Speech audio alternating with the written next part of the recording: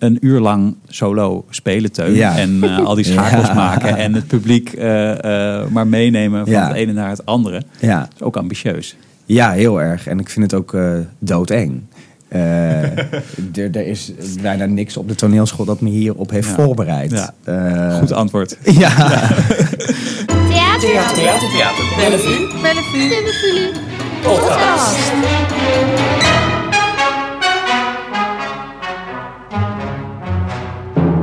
Van harte welkom Teun Donders en Roel Pronk. Hi. Van harte welkom luisteraar bij een nieuwe aflevering van Voor het Applaus. Mijn naam is Tom Helmer en we gaan praten over de voorstelling die we aan het maken zijn. Mm-hmm. Hendrik IV, koning van de verbeelding. Ja. Hartstikke leuk. Het is een spannende dag eigenlijk wel, hè, mag ik zeggen. Nou, best wel. We beginnen vandaag met de officiële repetities. Precies. Dus dat, er staat een stukje taart hier achter je. Ja. De mensen die rondom de voorstelling het nauwst betrokken zijn, die komen straks ook binnen als we klaar zijn met dit gesprek. Ja. Dus, vind je het spannend, Teun? Ja, best wel.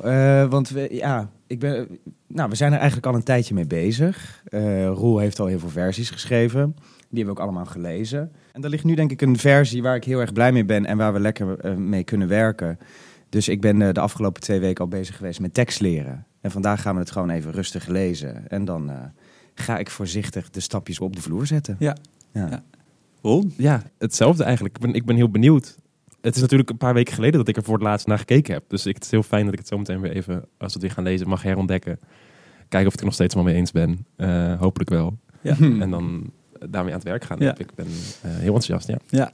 We gaan dit gesprek even beginnen met de nodige rituelen. Om even het project denk ik voor te schilderen, voor te stellen. En jullie zelf natuurlijk ook. We hebben het over de voorstelling Hendrik IV, koning van de verbeelding, die we gaan maken. Hij is vanaf 11 juni te zien in Klein Bellevue. Ja.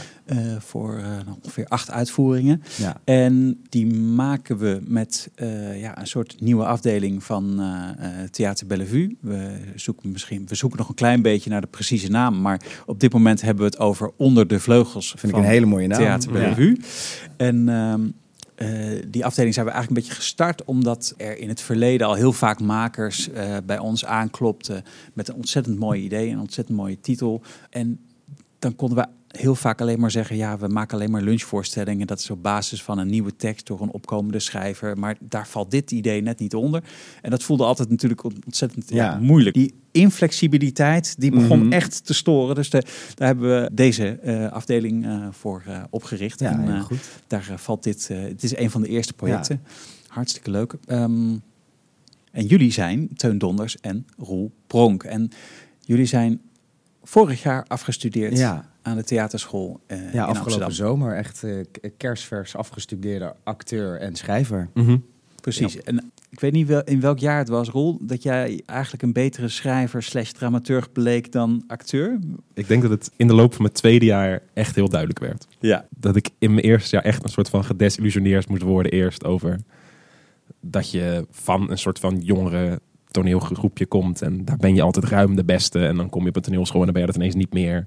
En dat doet toch altijd pijn. En dan begon het daarmee met die constatering van ik kan het niveau niet aan? Ja, een beetje wel. Ik denk het wel. En ook daarmee dat ik niet de liefde had voor hetgene waar ik dacht dat ik een liefde voor had. Ja. Dat ik heel erg dacht echt een voorliefde te hebben voor klassieke repertoire toneel. En dat dan spelen en dat dan heel erg method doen. En dat ik erachter kwam dat ik daar helemaal niet zo gelukkig van werd. Maar dat ik daar gewoon heel veel complimenten over gehad had. Dus ik dacht dat ik daar heel gelukkig van werd. Ja. Maar gelukkig, de redding was nabij. De redding was nabij. En die bestond uit? De schrijfles, eigenlijk. Je kreeg gewoon een schrijfles in het... Ja, Julian van Dongen gaf ons les. Ja. En dat deed hij echt briljant. En die heeft mij helemaal in stelling gebracht. Ja, nee, ik ontdekte daar ineens dat ik dacht, hier ben ik ook goed in. Maar dit maakt me op een veel andere manier, krijgt me op een veel andere manier aan. Hier ga ik op een heel andere manier van aan. Hier kan ik veel meer vertrouwen op mijn passie om verhalen te willen vertellen. Ja. Wat eigenlijk de kern is. Ja. En toen hebben ze eigenlijk ook een beetje, want ze wilden je niet kwijt. Ze hebben je niet naar de schrijfopleiding gestuurd, bij wijze van spreken. Nee. Heb je daar een verklaring voor? Ik denk dat, ik heb ook genoeg complimenten gekregen over dat ik wel een goede speler ben. Om die ego weer een soort van op te bouwen. Dus te geloven dat is ook wel nog steeds dat als een optie zagen op school. Dat ze me ook daarom wel erbij gehouden hebben. Maar zelf ben ik, als ik heel eerlijk ben, en het is nog heel vroeg in mijn carrière, dus dat wordt hetzelfde geld, denk ik daar over een jaar heel anders over. Vraag me dan nog een keer. Maar voor nu ben ik eigenlijk heel blij dat ik die schrijfopleiding niet gedaan heb en dat ik kan schrijven met een visie die vooral zowel vanuit de dramaturg is als vanuit de acteur is. Dus het zijn vaak teksten die heel ritmisch zijn, waar acteurs eigenlijk altijd heel blij van worden. En ik denk dat dat een soort tekst is die we hard nodig hebben en een soort tekstschrijver die we waar het meest vraag naar is in het Nederlands theaterlandschap. Kijk aan, visie is er ook al. Ja, hartstikke goed. En nog even heel kort, hebben ze daadwerkelijk het curriculum van jouw opleiding toen aangepast? Ja, ben het gewoon zelf gaan doen. Door gewoon opdrachten te interpreteren op mijn manier. Vrij brutaal ben ik daarin geworden op een gegeven moment. Ik ga gewoon doen wat ik wil doen. Oké. Nou, Teun, dan gaan we het even over jouw opleiding hebben. Jij acteerde in het 3e jaar al in de voorstelling Ondine bij het Nationaal Theater. Amadeus, ook bij het Nationaal Theater. Cinema van Oostpol. En je speelde Don Caravaggio bij Frascati Producties. En Wolven huilen niet. Die laatste 2 voorstellingen in regie van Charlie Chung. Ja. Ja, grote podia, grote titels ook. Zeker Don Caravaggio viel heel erg in de prijzen. Ja. Hoe heb je dat ervaren, die periode van al die voorstellingen waar je in mocht spelen? Ja, dat was echt geweldig. Ik krijg soms het verwijt met, jij was nooit op school. Want je was alleen maar naar buiten. Daar ben ik het niet helemaal mee eens. Ik had het geluk dat ik in mijn 2e jaar auditie mocht doen voor Ondine. En dat was een project dat begon in juli. Dus eigenlijk toen iedereen al nadacht over vakantieplannen, ging ik naar het HNT om daar op een zoldertje aan dit grootste stuk te werken. Wat resulteerde in de zomers gewoon doorwerken en dan maar 2 weken vakantie hebben en dan weer terug naar school. En zo viel dat eigenlijk met al die stages viel dat zo op zijn plek. En dat was ontzettend leerzaam, want je mag ineens met de grote regisseurs werken. En je merkt hoe het is om in een proces te staan en om toe te werken naar zo'n première en een montageweek. Dat is ook een wereld op zich wat daar allemaal gebeurt. En, dus dat was heel erg leerzaam dat ik dat allemaal mocht doen. Kunnen jullie misschien iets zeggen over elkaar? Roel, kun jij iets zeggen over Teun en zijn talent? Waar is die goed in? Teun is een ontzettend gevoelige speler. Daarmee bedoel ik dat hij eigenlijk altijd... hij zal zelf misschien het anders beweren, maar ik denk te zien dat hij voordat hij bezig is met het technische gedeelte en het hoofdelijke gedeelte, dat hij echt een personage moet voelen. Dat hij een mens moet voelen. Ik denk dat het ook blijkt uit het grootste gedeelte van zijn werk, dat zijn fascinatie ligt bij personages en andere mensen. En daar vind ik hem het allersterkst in. Teun kan echt transformeren op een manier die weinig jonge spelers kunnen. Dat is ook, vind ik ook zo indrukwekkend aan hoe je met Jasper Stoop gewerkt hebt en hoe jullie elkaar daarin gevonden hebben en dat helemaal samen kunnen op een manier die ik insane indrukwekkend vind voor mensen van onze leeftijd. Ja, Teun, kun je even aanvullen? Wie is Jasper Stoop? Jasper Stoop is een klasgenoot van ons. Ja. En in het eerste jaar ontstond daar een hele hechte vriendschap uit. En later gingen we samen maken en we voelen elkaar feilloos aan en weten wat de ander denkt. Dus wij werken heel erg fijn samen. En die klik zit hem in het transformeren? Ja, we hebben een soort fascinatie voor het te benaderen vanuit de gewone mens vaak. Vaak zie je mensen op straat en die zijn zo grotesk dat je denkt, zo zou je het niet kunnen spelen. Terwijl dat de mensen zijn. Mijn vader zegt altijd, theater ligt op straat. En zo zien we dat ook echt. Dus we vinden het altijd fijn om te kijken met wie zijn mensen en hoe doen ze. En waar zit het grote verdriet of waar zit de grote blijdschap. We denken vaak dat dat in hele grote thema's zit, maar vaak zit dat juist in de kleine dingen. En tijdens onze opleiding hebben we daar veel naar onderzocht en veel over gemaakt. Kun je daar eens een concreet voorbeeld van geven? Zit je dan een keer op een terras en je ziet iemand? Wij werken vooral vanuit documentaires. Ah. Dus we zien een documentaire en vooral de documentaires uit de jaren 80. Daar zijn we erg fan van. Okay. Omdat het is wat rommeliger. De shots zijn langer, er is een bepaalde rust, waardoor dat eigenlijk ook heel goed werkt om dat over te brengen naar theater. En een methode die we heel graag toepassen is teksten van documentaires helemaal uitschrijven. Elke zin, elke punt, elke zucht. En zo helemaal in de huid komen van die personages. En als je ze dan helemaal hebt, dan improviseren. Oh, wauw. Kun je eens een documentaire noemen dan? Wat is goed materiaal? Onze afstudeervoorstelling is gebaseerd op de documentaire De Worm in het Sein. Die ook zo heette, De Worm in het Sein. Zo heette de documentaire en de afstudeervoorstelling. En die documentaire gaat eigenlijk over isolement. Mensen die gedwongen zijn of ervoor gekozen hebben om afscheid te nemen van de maatschappij. En in het coronatijdperk vonden we dat een mooi thema om daar iets mee te doen.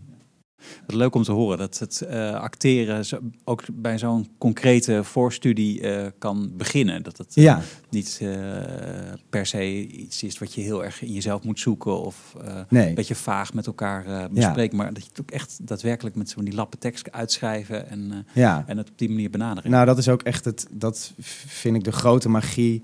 Wanneer we de teksten verdeeld hebben, dat hebben uitgeschreven en met elkaar aan de keukentafel zitten en dat is voor elkaar voorlezen. Ja. Dat vind ik de grote geluksmomentjes. Dat is het leukste wat er is. En dan heb je dat voor je samenwerking met Jasper Stoop. Ja. Daar moet nog bijgezegd worden ook dat je ook een ontzettend sterke technische speler bent. Wel. Nou, wat ik mooi vind aan de toneelschool is dat dat het toneelspelen een hele grote ambacht is. En dat komt het meest naar voren in techniek. En dat vind ik... ik weet nog, bij mijn eerste stage Ondine was ik volgens mij echt een muurbloempje. En zat ik maar aan de kant, omdat ik gewoon maar aan het kijken was met wat doen deze grote acteurs. En dan bluff ik me dadelijk wel er doorheen. Nou, heel vaak op mijn bek gegaan, maar ook heel veel van geleerd. Door een Mark Rietman maar gewoon voor het eerst op te zien gaan en zijn tekst te zien doen. En te denken, hij doet het nu zo. En de afgelopen 3 keer deed hij het dan zo. Daar ga ik dan ook wel iets mee doen. Ja. En zo ontdekkend er doorheen. De ruimtes ontdekken die je hebt in het maken van zo'n voorstelling. Ja. We gaan het zo over Hendrik de Vierde hebben. Dat moeten we echt even in de verf zetten. Maar eerst nog even de spotlight op Roel. Die mag jij richten, Teun. Oh jee. Roel en ik waren ook, zoals dat op de toneelschool heet, mentor buddies. Dus wij waren eigenlijk in het eind tweede jaar zijn wij tot elkaar toeverwezen met een mentor om elkaar in de gaten te houden. Dus als er iets met mij was, kon ik Roel bellen en andersom. En ik heb Roel gewoon uit zijn schulp zien komen. En waar hij eerst nog heel erg aan het twijfelen was met spelen en wat wil ik nou, kwam er ineens een soort gedachtegolf tijdens de schrijflessen waar ik echt van onder de indruk was. Waarvan ik weet, ik hou van schrijven, maar dit gaat me niet lukken. Dit is zo'n grote kracht en het denken. Dus ik was heel blij dat Roel door heel veel mensen gevraagd werd om te vertalen en teksten te schrijven. Ja. En je zag hem daar gewoon groter door worden. Ja. Het is een hele grote man, maar hij groeide ook nog eens in zijn zelfverzekerdheid, in zijn kunnen. En omdat ik zijn mentorbuddy was ik daar vooral heel trots op. Oh, wat leuk.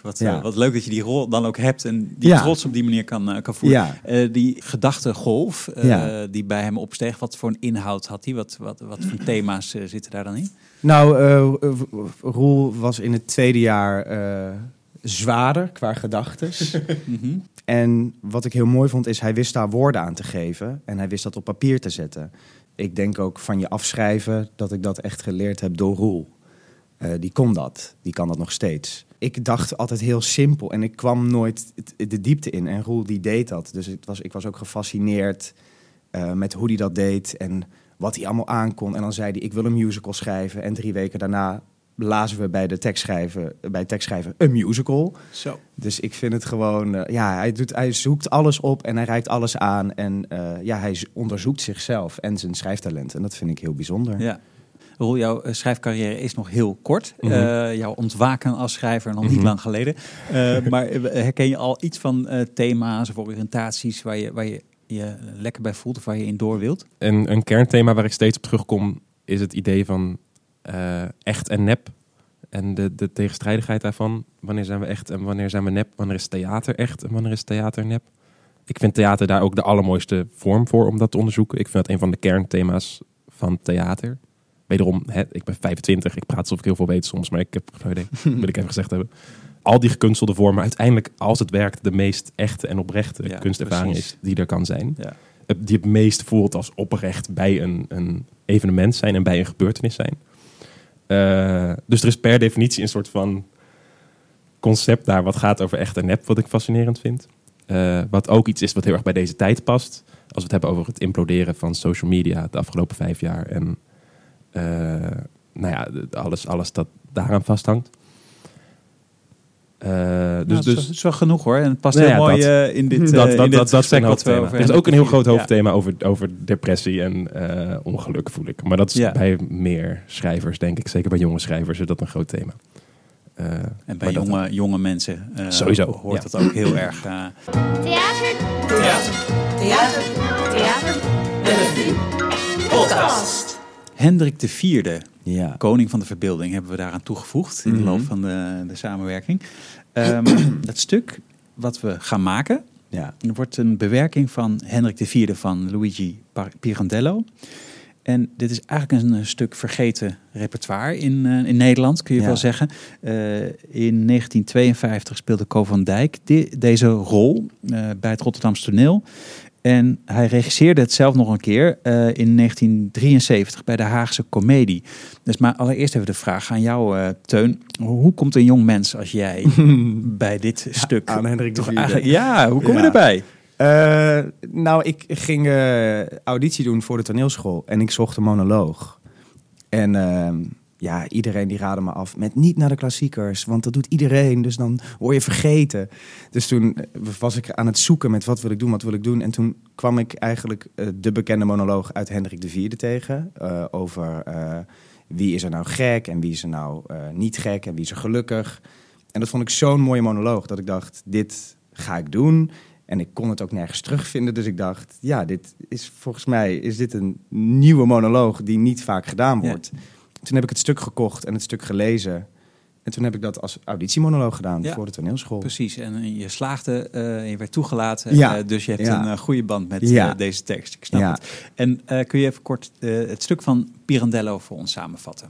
Ja, het stuk van Pirandello gaat er eigenlijk over dat je leeft in een hofhouding met de grote koning Hendrik IV. En die is ooit bij een carnavalsoptocht van zijn paard gevallen. Het was een normale man. En hij werd wakker met de illusie dat hij Hendrik IV was. En toen heeft eigenlijk iedereen om hem heen heeft besloten, we spelen dat spel maar mee. Want hij is helemaal gek geworden en we krijgen hem er maar niet uit. En door het stuk heen blijkt dan dat hij eigenlijk al heel erg lang niet meer gek is. En dat hij eigenlijk aan zijn volk vraagt, maar wie is hier nou echt gek? Ja. Want... En nog even in de plot van het oorspronkelijke stuk. Het was een vermogende omgeving. Dus ze hadden geld genoeg om ergens een palazzo buiten Rome helemaal in de oude stijl in te richten. Ja. En eigenlijk een beetje een soort Truman Show-achtig illusiespel op te zetten. Ja.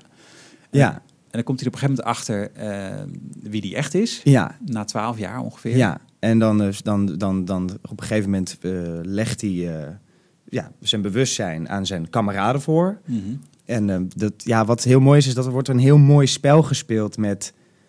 Maar ben je nou gek of ben je nou niet gek? Of ben je je nou bewust ervan of niet bewust? En het dwarrelt de hele tijd met wat gebeurt hier.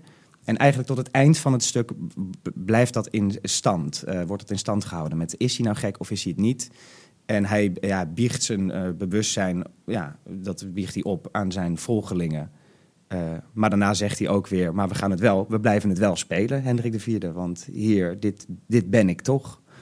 Ja. Dus ik vond het een heel fascinerende gedachte. Het oorspronkelijke stuk, zoals Co van Dijk het speelde en regisseerde... dat leunt ook heel erg op die hele omgeving die gecreëerd wordt. En dat kan natuurlijk als je wat groter ensemble hebt. Ja. Dus dan zie je dat palazzo en de scenograaf die kan ook mooi uitpakken met vormgeving, et cetera. Nu doen wij dit allemaal met heel veel liefde en passie, maar het project is redelijk bescheiden van aard wat dat betreft. En jij gaat het ook echt in je eentje spelen. Dat vond ik... En daar heb ik het ook met Roel veel over gehad. We hebben echt een bewerking gemaakt. Dus we hebben er ook een eigen... Roel heeft er een eigen twist aan gegeven. Het is anders dan het origineel, maar met hetzelfde gegeven. En wat ik mooi vind aan de tekst die er nu ligt en wat Roel gedaan heeft, is hij heeft een wereld gecreëerd door taal te gebruiken en door taal in te zetten. En ik vind het ook, als je kijkt naar het toneel wat toentertijd gemaakt werd, was het vrij rood op rood. Dus je bent in dat kasteel en dat kasteel is er ook. Terwijl ik denk, vandaag de dag hebben we dat niet per se nodig. Dus hebben we een plan om dat op een andere manier aan te pakken. Ja. Ja, nou, als we het hebben over hij heerst met leugens en met fantasie als zijn grootste wapen, dan heb je natuurlijk niet het kasteel nodig. Dan kan hij gewoon zeggen, hier is een kasteel toch? Zeg allemaal ja en het is waar. Ja. Ja, precies. En eigenlijk is het dat cruciale punt, als we even naar de inhoudbeschrijving van net teruggaan, dat hij dus na 12 jaar ontdekt, ik ben eigenlijk toch die man die op een gegeven moment van zijn paard is gevallen en daardoor even de weg kwijt was. Maar nu sta ik op het punt om te kiezen, ga ik terug naar de zogenaamde werkelijkheid of zet ik dit illusiespel voort? Omdat ik me daar zo mee verbonden heb en omdat we daar al zoveel regels in hebben en omdat me dat toch ook wat waard is inmiddels, die fantasie. Ja. De inhoud van die fantasie, dat is natuurlijk ook heel erg de vraag. Hè? Waar hebben we het dan precies over? Is dat gewoon een beetje koninkje spelen in de middeleeuwen? Nou, wat ik nu mooi vind aan de bewerking die Roel heeft gemaakt, is dat Hendrik IV verlangt naar, zoals Roel dat heel mooi beschrijft, de verkleedkist op zolder. Dus weer opgaan in een andere wereld, weg uit de sleur van vandaag de dag. Maar alles creëren wat je wil creëren, alles spelen wat je wil spelen en daar helemaal in opgaan. Dat vind ik nu heel erg mooi aan de bewerking die we hebben gemaakt. En dus ook, we spelen dit, maar is het tijdloos? Of komt er een dag dat we afscheid moeten nemen van deze wereld en dat die afbrokkelt? Of kunnen we dit tot in de eeuwigheid doorspelen? Dus dat vind ik heel mooi. En daar twijfelt onze Hendrik nu heel erg mee. Wat ga ik doen? Hebben we die vrijheid om onze eigen fantasie te blijven volgen? Ja. Of zullen we op een gegeven moment ergens over struikelen of afgestraft worden? Ja, en dan weer terug moeten naar die normale wereld. Maar kan ik dat wel? Of kan mijn volk dat wel, die mij hierin steunen? Kunnen we dat met z'n allen? Ja. Ik ben zelf bij dit project ook betrokken. Ook als meelezer bij de eerste versies met Roel. En er zit op een gegeven moment, maakt Hendrik IV een beschrijving van zijn vrouw. Die zien we niet. Maar die beschrijving van die vrouw, daarover zei ik op een gegeven moment, jongens, ik weet niet zeker of dit wel de feministische lat gaat halen. Ja. En toen hadden we een leuk gesprek. Ja. Kun je daarop reageren, Roel? Ja, ik was aan het nadenken over wat dat dan voor man is en waar die man dan zit. En zodra ik zeg maar bij het idee kwam van iemand die zich gewoon ingehaald voelt door de wereld, die zich alleen voelt in de wereld, die zich niet gezien wordt, die zich niet gezien voelt, en dus maar gaat leven in zijn eigen wereld en leugens bedenkt om ermee te kunnen leven, kwam ik al snel op het idee dat dat waarschijnlijk een vrij conservatieve man kon zijn. Of in ieder geval in onze wereld een vrij conservatieve man zou zijn. Die zich gewoon niet gezien en niet herkend voelt en beoordeeld voelt. En dus niet veilig voelt in wat de realiteit is. Of wat hij ziet als de realiteit. Dus toen dacht ik, oké, dan is het dus een man met bepaalde normen en waarden die blijkbaar niet werken daarbuiten. Ja. Plus, als het een middeleeuwse koning is, dan heeft hij bepaalde normen en waarden die niet werken in onze moderne wereld. Maar daarmee zeg je dus ook, als mensen vluchten in een fantasie, dan kunnen ze niet dealen met de werkelijkheid. En ook niet dealen met de feministische vragen, bij wijze van spreken, die de werkelijkheid nu aan onze voeten werkt. Nou, als je zegt vluchten in een fantasie, dan ben je dus voor iets aan het vluchten. Ja. Er is iets wat dan hier is, wat je niet wil zien. Of wat minder mooi is. Dus hij gaat het sprookje in, het middeleeuwse sprookje. Ja. En in het middeleeuwse sprookje hadden vrouwen niet de allerbeste rol. Om het maar even zacht te zeggen. Dus ik denk dat hoe hij naar zijn vrouw keek, kon bijna niet anders dan dat niet de manier is waarop er verwacht wordt dat wij nu naar vrouwen kijken. Ja. Om het maar zo te zeggen. Maar dat vind ik ook wel ook een hele spannende vraag. Is het inderdaad vluchten in een fantasie of is het kiezen voor de rijkdom van de verbeelding en de vrijheid die daar... Ja, precies. Toch? Hij zal zeggen dat zijn optie sterker is en misschien wel eerlijker is dan onze. Ja. En misschien een beetje een oude lullen idee, maar als ik dan naar jullie kijk, net zo afgestudeerd van de toneelschool en een glansrijke carrière voor je in die verbeelding, vind ik het ook zo'n mooi project wat dat betreft. En je kiest ook een beetje een soort pad. En dat gaat heel veel over verbeelding. Mm-hmm. Zien jullie het zelf ook een beetje zo? Ja, zeker. Ja, ik was hier al een tijdje mee bezig om ik had hier eigenlijk al een soort projectplan voor geschreven, omdat ik dacht, dit wil ik gewoon heel graag doen.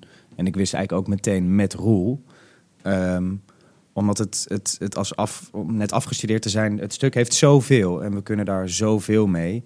En ik vind de gedachte ook zo mooi, ook nu weer door de crisis waar we in zitten, dat we niet naar theater kunnen. Dat mis ik echt. Ik mis ook het zien van theater, om weer op te gaan in die andere wereld.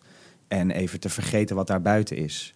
En dat stuk gaat hier helemaal over. Over weer dat we verlangen naar die wereld binnenin, die we zelf creëren. En waar alle regels zijn zoals we ze zelf willen hebben. En dat zie je dus niet per se als een vlucht, maar ook als een positieve, scheppende daad. Het ligt eraan hoe je het benadert. Ja. Maar ik vind het ook, een heel mooi gegeven. Ja, ik denk dat is mijn hypothese, maar dat zit ook in het stuk. Dus misschien is dat een soort spoiler, weet ik niet. Ik denk dat het waar het gevaar is, waar ook in het theaterlandschap het gevaar is als die wereld in zijn black box een soort van de connectie verliest met de buitenwereld. Als het echt alleen maar die fantasiewereld is en niet een wereld die ook naar binnen en buiten kan ademen. Dan denk ik dat het echt ontsnappen wordt om het ontsnappen en niet ontsnappen om verlichting te halen en om helderheid te geven aan de andere wereld. Ja. Voor mij is het daar een soort van de grens, denk ik. Ja. Maar wederom. Dan moet ik zelf altijd denken aan die Silicon Valley miljonairs die toch altijd ook koketteren met het idee dat ze ergens een eiland kopen en een soort nieuwe samenleving. Ja. Precies. En dan was niet één rent fantasie. Nee. Dat is oké. Een uur lang solo spelen, Teun. Ja. En al die schakels maken en het publiek maar meenemen van het ene naar het andere. Ja. Dat is ook ambitieus. Ja, heel erg. En ik vind het ook doodeng. Er is bijna niks op de toneelschool dat me hierop heeft voorbereid. Ja. Goed antwoord. Ja. Nou ja, het is mega spannend, maar het is ook heel erg leuk. Wat nu, ik heb geen andere spelers waar ik even op terug kan vallen. Dat ik weet, ik heb nu 5 minuten mijn ding gedaan. Jeetje, dit ging goed of dit ging slecht, maar ik ga me nu prepareren voor de volgende. Ik kan me nergens achter verschuilen. En dat is heel spannend, maar daar heb ik ook heel veel zin in. En ik zie het ook als een onderzoek. Ja. Dat is ook waarom we het nu hier maken. Ja. Kijken of dat me lukt en of dat ik dat verhaal over kan brengen. En of dat we daar iets moois van kunnen maken. En hoe ga je dat doen? Je hebt nu, het is nu 10 mei, dus je hebt een maand. Ja. Waar denk je dat je die het meeste mee gaat vullen? Hoe ga je jezelf trainen om dat uur van de ik ben vrij autistisch, dus ik werk vanuit schema's. Dus ik heb een schema gemaakt met... ik ben al 2 weken tekst aan het leren. Met wat ik weet, dan ken ik dat. En de eindregie zal gedaan worden door Matthijs Eigelsen. Dus ik heb een paar momenten dat ik met hem afspreek om het materiaal uit te proberen. En dan ga ik me gewoon lekker opsluiten in de studio Melanie hier in Bellevue. En dan ga ik maar gewoon een beetje kloten. En misschien op een gegeven moment tape erbij pakken. En een podium tapen. En gewoon kijken waar verlies ik het zelf als speler. Of waar wordt het oninteressant. Waar moet er iets gebeuren. En dan ga ik dat gewoon lekker van 10 tot 5 uitproberen. Ja. Jongens, naar de toekomst even kijken nog ter afsluiting. Hebben jullie een beeld voor je over de identiteit die je gaat invullen in het podiumlandschap? Ga je nog vaker dingen maken, Roel? Ga je nog meer projectplannen schrijven? Nee, dit was het. Het was van song, nu is het klaar. Ja, hoe zeg ik dit zonder verwaan te klinken? Ik geloof dat er een soort van hele grote vraag is naar het gebied tussen kunst met een hoofdletter K en amusement. Ik geloof dat daar in het Nederlands theaterlandschap een soort gat valt. En ik voel dat mijn generatie heel erg bezig is met proberen een manier te vinden om dat gat op te vullen. Specifiek in het theaterlandschap. Omdat we voelen dat we een beetje vergrijzen en out of touch raken. En heel hard door oude witte mannen het best gedaan wordt om dat recht te zetten. Maar dat lukt nog niet helemaal. Ik vind het een heel interessant antwoord. Ik zou er heel graag op ingaan. Dat spreekt me enorm aan namelijk. Maar ik laat het wel even, want volgens mij is dat een erg groot onderwerp. Daar zou ik mee willen helpen. Maar een beetje om dus meer publiek te krijgen voor het relevant toneel. Ja. Is dat het? Ja, en ik denk dat het geloof zit in amusement maken met kwaliteit. In plaats van kunst maken over engagement. Jij, Teun, ga je nog vaker zelf het initiatief nemen? Ja, want dat vind ik heel erg leuk. En ik heb ook bij mijn stages gemerkt dat er vaak vanaf de zijlijn wordt geroepen met ik zou dit anders doen of ik had het zo aangepakt. En ik merk nu het zo mijn eigen initiatief is, dat ik dat allemaal zelf mag bepalen.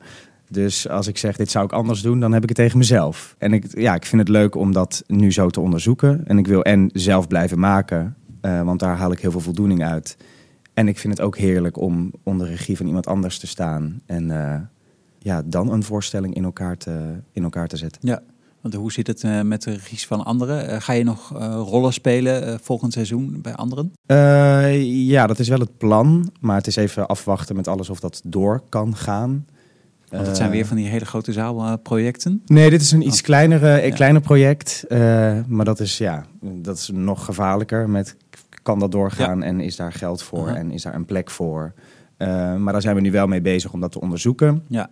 En je wil niet zeggen met wie of waar? Jawel, wel hoor. Okay, ja. Ik ben nu met Dronken Mensen, een nieuw theatercollectief.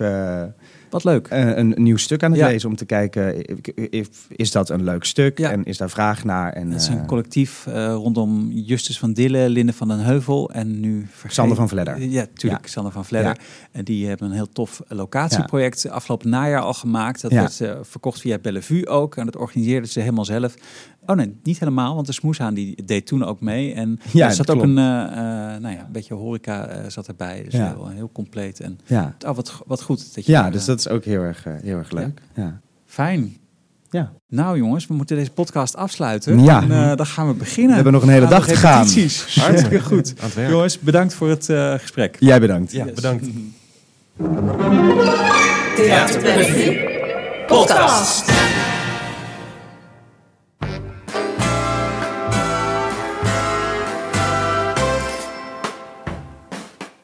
Dit was weer een aflevering van Voor het Applaus, de podcast van Theater Bellevue. Vond je het leuk om te luisteren en wil je ons wel vaker horen? Dat kan. Wij zijn op alle podcastkanalen te vinden. Wil je een melding krijgen dat er weer een nieuwe aflevering online staat? Abonneer je dan. En als je dat niet durft, weet dan dat we iedere zaterdagochtend met een nieuwe aflevering komen. Heb je vragen of opmerkingen naar aanleiding van deze aflevering of een leuk idee voor een nieuwe aflevering? Je kunt ons ook mailen via het mailadres podcast@theaterbellevue.nl. We zijn benieuwd om van je te horen. We maken deze podcast in samenspraak en samenwerking met het hele communicatieteam van Bellevue en met name Laura Kemp. Voor de rest wordt dit allemaal geproduceerd door mij, Tom Helmer en Merel Tames. Leuk dat je luisterde. Tot de volgende keer.